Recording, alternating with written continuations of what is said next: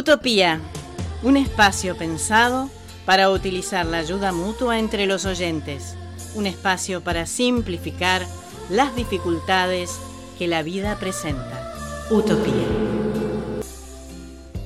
Hola, planeta Tierra. Bienvenidos a Utopía. En tiempos de opiniones tan divididas, pensé en que hay que ser tolerante. Pero, ¿hasta cuándo? ¿Y hasta dónde? 70 veces 7 y poner la otra mejilla son premisas de mi fe. Así que busqué otras opciones sobre este tema. John Fitzgerald Kennedy dijo: si no podemos poner fin a nuestras diferencias, contribuyamos a que el mundo sea un lugar apto para ellas. Voltaire, por otro lado, nos dice que la tolerancia no ha provocado ninguna guerra. La intolerancia ha cubierto la tierra de matanza.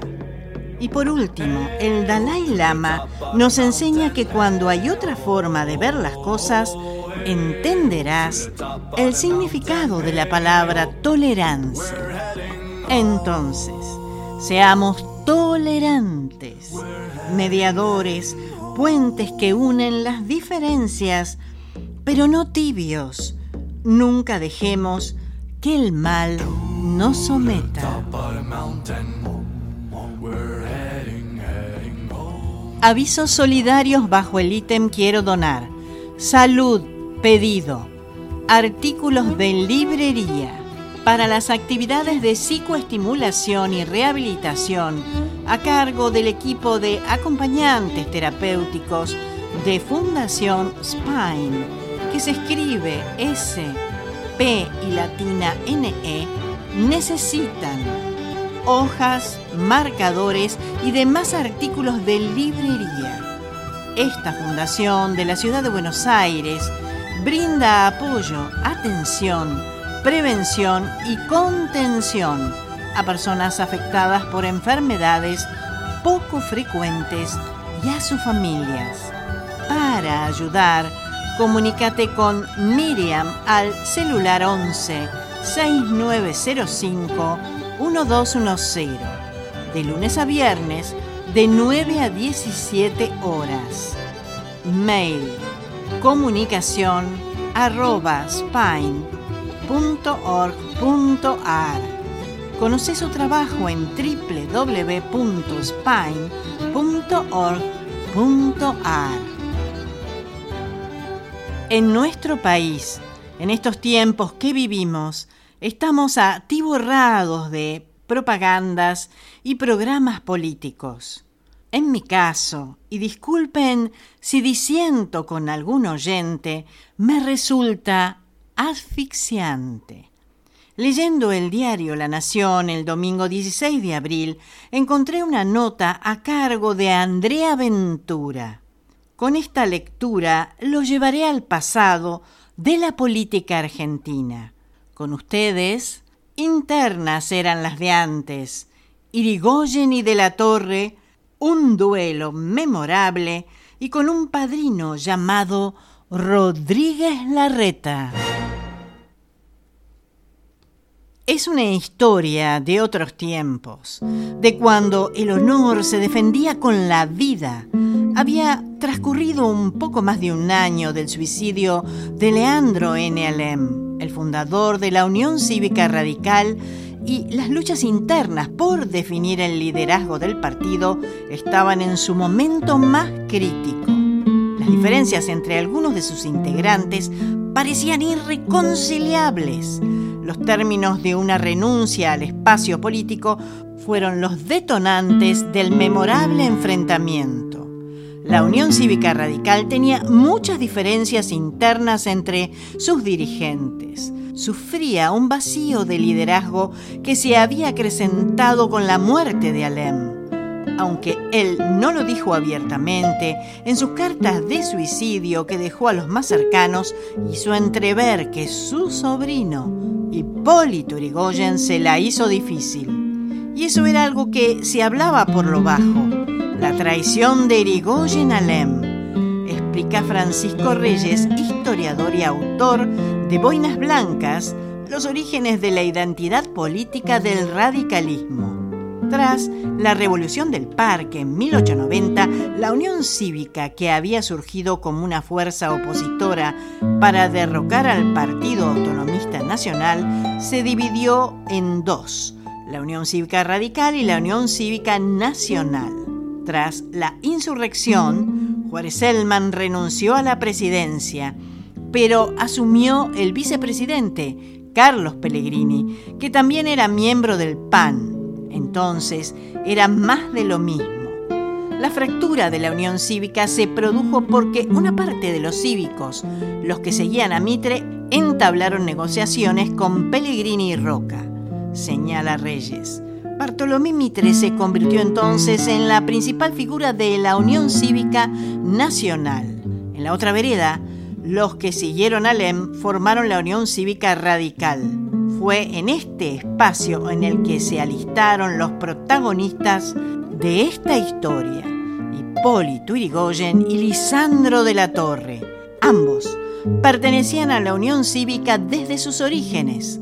De la Torre tenía 27 años y fue uno de los muchos jóvenes que vieron en Alem la encarnación de las virtudes cívicas republicanas. Para él, era un líder designado para salvar el destino de la nación, señala Reyes. A pesar de que Yrigoyen y de la Torre compartían el mismo espacio, las diferencias entre ellos se hicieron irreconciliables. El radicalismo tenía una estructura federal con un comité en cada provincia. No había un poder centralizado. Lo que Yrigoyen quería era que el radicalismo de las provincias de Buenos Aires se manejara de forma autónoma del Comité Nacional, que era la máxima autoridad del partido y nucleaba a los principales dirigentes de los radicalismos de cada provincia. Los comités provinciales tienen mucha margen de autonomía y el radicalismo de la provincia de Buenos Aires era fuerte electoralmente, agrega. La ofensa recurrió durante la Convención Nacional del Partido, en septiembre de 1897. El sector de Yrigoyen, si bien era minoritario, no quería que el radicalismo se aliara con nadie. Por eso se los llamó radicales intransigentes. En cambio, el otro sector, el coalicionista en el que estaba de la Torre, quería aliarse con los mitristas para ganar fuerza, explica Reyes. Cuando de la Torre advierte que la Convención Nacional podría naufragar por los sectores intransigentes guiados por Yrigoyen, no iban a arreglar, decidió renunciar. Para de la Torre, el Partido Radical había perdido el rumbo y además acusa a viva voz a Yrigoyen de algo que todos hablaban a escondidas: la traición a Alem. Según las crónicas periodísticas del 5 de septiembre de 1897, la renuncia indeclinable de la Torre se leyó en voz alta frente a una audiencia de más de 70 convencionales. En su misiva, de la Torre expuso sus razones. El Partido Radical, desde su origen, ha tenido en su seno una influencia hostil y perturbadora que ha trabado su marcha, que ha desviado sus mejores propósitos y que ha convertido toda inspiración patriótica en un debate mezquino de rencores y ambiciones personales. Ha sido una influencia, la del señor Hipólito Yrigoyen, influencia oculta y perseverante que ha operado lo mismo antes y después de la muerte del doctor Alem. Influencia negativa pero terrible que hizo abortar con fría premeditación los planes revolucionarios de 1892 y 1893 y que destruye en estos instantes la gran política de la coalición, anteponiendo la conveniencia del país y los anhelos del partido, sentimientos pequeños e irreconciliables. Tengo la persuasión de no decir en todo esto nada que no conozcan. Como el señor Hipólito Yrigoyen no obra sino con intermediarios, no ha sido siempre fácil caracterizar directamente en él la responsabilidad de intrigas que se ejecutaban por su orden. Esto ha evitado el escándalo y lo que el partido conoce, lo conoce el público. Un espíritu de solidaridad inexplicable ha hecho que todos ocultáramos esta vergüenza doméstica y además, algunos sinceramente empeñados abrigábamos la ilusión de atraer a la obra común esta fuerza con cualidades de acción indudables, desperdiciadas en el afán oscuro de un proselitismo personal sin horizonte. En estas condiciones se han producido los sucesos políticos del día cuyo resumen es el siguiente. El señor Hipólito Yrigoyen nos ha vencido con sus calidades negativas de resistencia, ha defraudado las aspiraciones del país sin venir a la convención, sin dar razones, sin exponer su política, sin mostrarse frente a frente como adversario, capaz de la polémica inteligente y luminosa. No han llegado más razones de su lado que la afirmación de odios irreconciliables. Para terminar, de la Torre dijo: no estoy dispuesto a contribuir más con mi modesto esfuerzo a la acción de un partido que, siendo impotente para realizar los objetivos que una inmensa mayoría sostiene y aplaude, solo sirven para que el señor Hipólito Yrigoyen cubra con el prestigio de vinculaciones nacionales su obra estrecha y personalista. Clausurar la convención como se proyecta, sin extirpar de raíz esta causa permanente de choque de intrigas y la anarquía, es decretar a sabiendas la impotencia para el futuro. A eso no me resigno. Estos últimos días hemos visto con espanto la inconsciencia morbosa que invadía el espíritu político. Hemos visto por todas partes vacilaciones, egoísmos, defecciones increíbles y toda clase de resaca moral que disgusta de la vida, y yo saco esta consecuencia: merecemos a Roca. Para Yrigoyen las palabras de la Torre se sintieron como un balde de agua fría. Su honor había sido ofendido públicamente, por eso no dudó en tomar la decisión que también se publicó en los diarios. Lance personal. Anoche, a última hora, se aseguraba que a causa de los incidentes ocurridos en la convención radical estaba tramitándose un lance personal y que ya por una y por otra parte se habrían designado los padrinos. Yrigoyen le envió a de la Torre los padrinos. Él quería una explicación de sus dichos y una retracción. Esto es lo que se conocía como un lanzarle un desafío a alguien, pero de la Torre no se retractó y nombró 2 padrinos. Desde mediados del siglo XIX se extendió entre los miembros de la élite argentina la costumbre de zanjar las afrentas en un duelo. Hasta los diarios de la época publicaban algunos de los enfrentamientos. En los duelos de caballeros estaba en juego el honor de las personas. Era una forma de resolver mediante un acto de violencia controlada diferencias de índole personal, pero eran públicas. Existían ciertas reglas que eran respetadas por todos, explica Reyes. Según la historiadora Sandra Gayol, hubo un total de 2.417 duelos de honor entre 1860 y 1871. Último año para el que existen registros confiables. Muchos de sus principales fueron políticos. Aunque los duelos estaban reprimidos, el Código Penal argentino establecía la pena de 2 meses de arresto a los duelistas y hasta 1 año en el supuesto de resultar la muerte o las lesiones graves de alguno. El enfrentamiento contaba con la aprobación social. En pocas palabras, los asuntos de honor no se dirimían en los tribunales.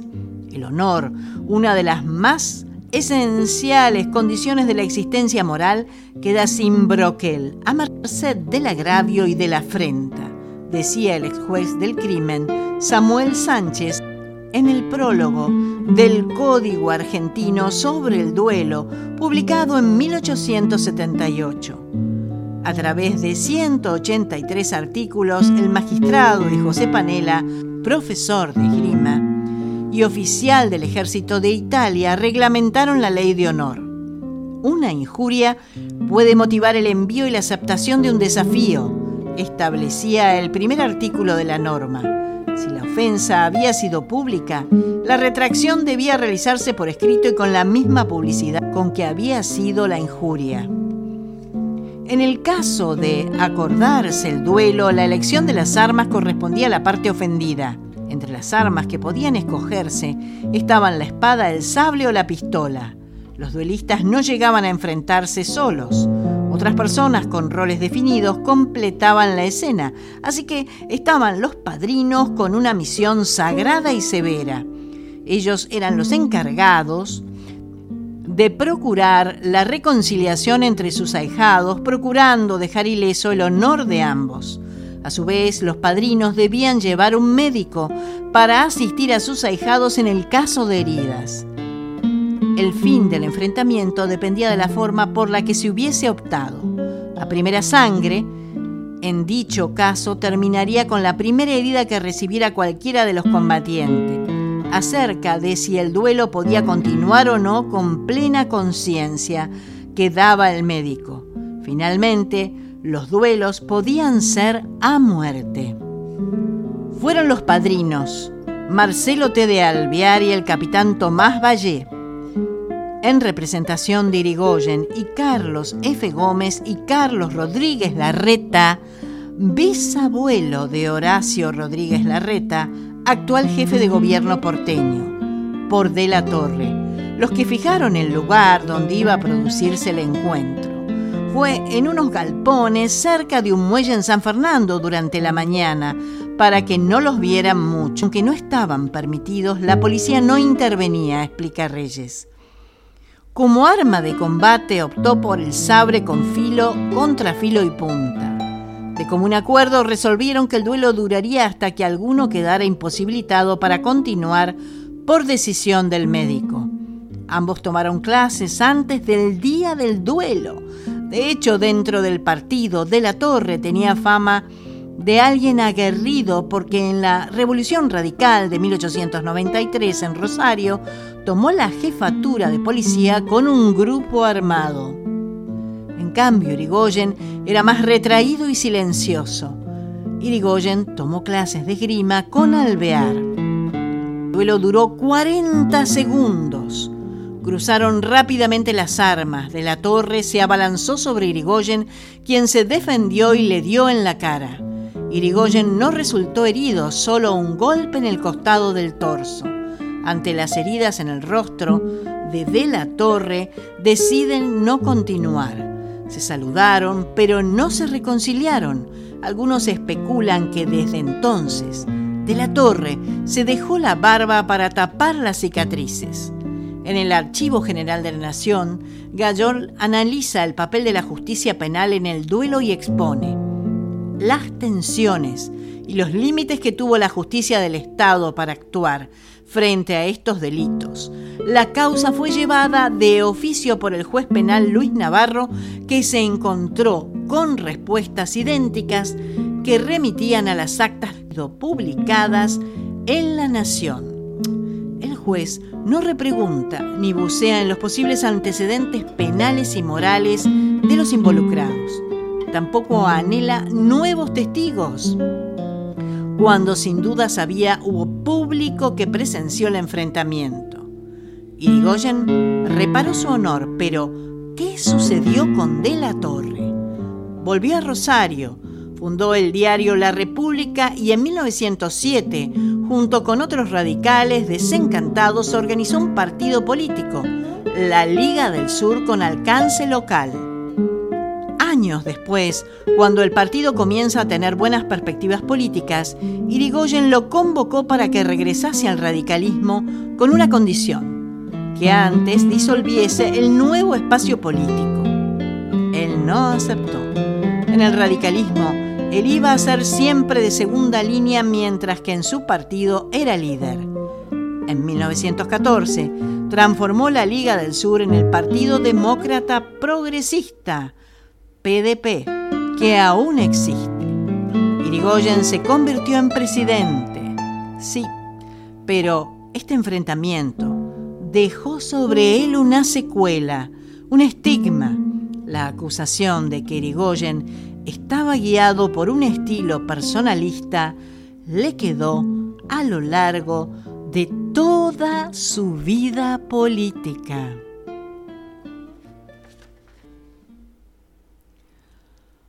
Tu esencia calma mi mente y haces que mi corazón siga latiendo.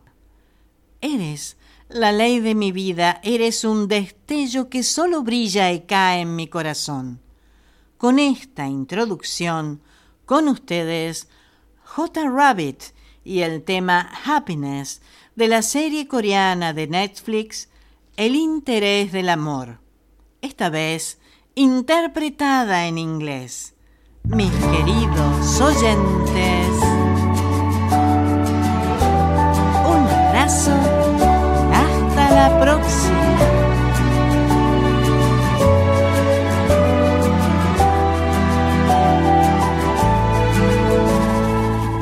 Like that time when sudden drops falling into your eyes, I won't let your smile fade into the past. You are my moment of happiness. You're my shine that only shines, falling into my heart. Don't know how to stop, don't know why. You make my life full of happiness.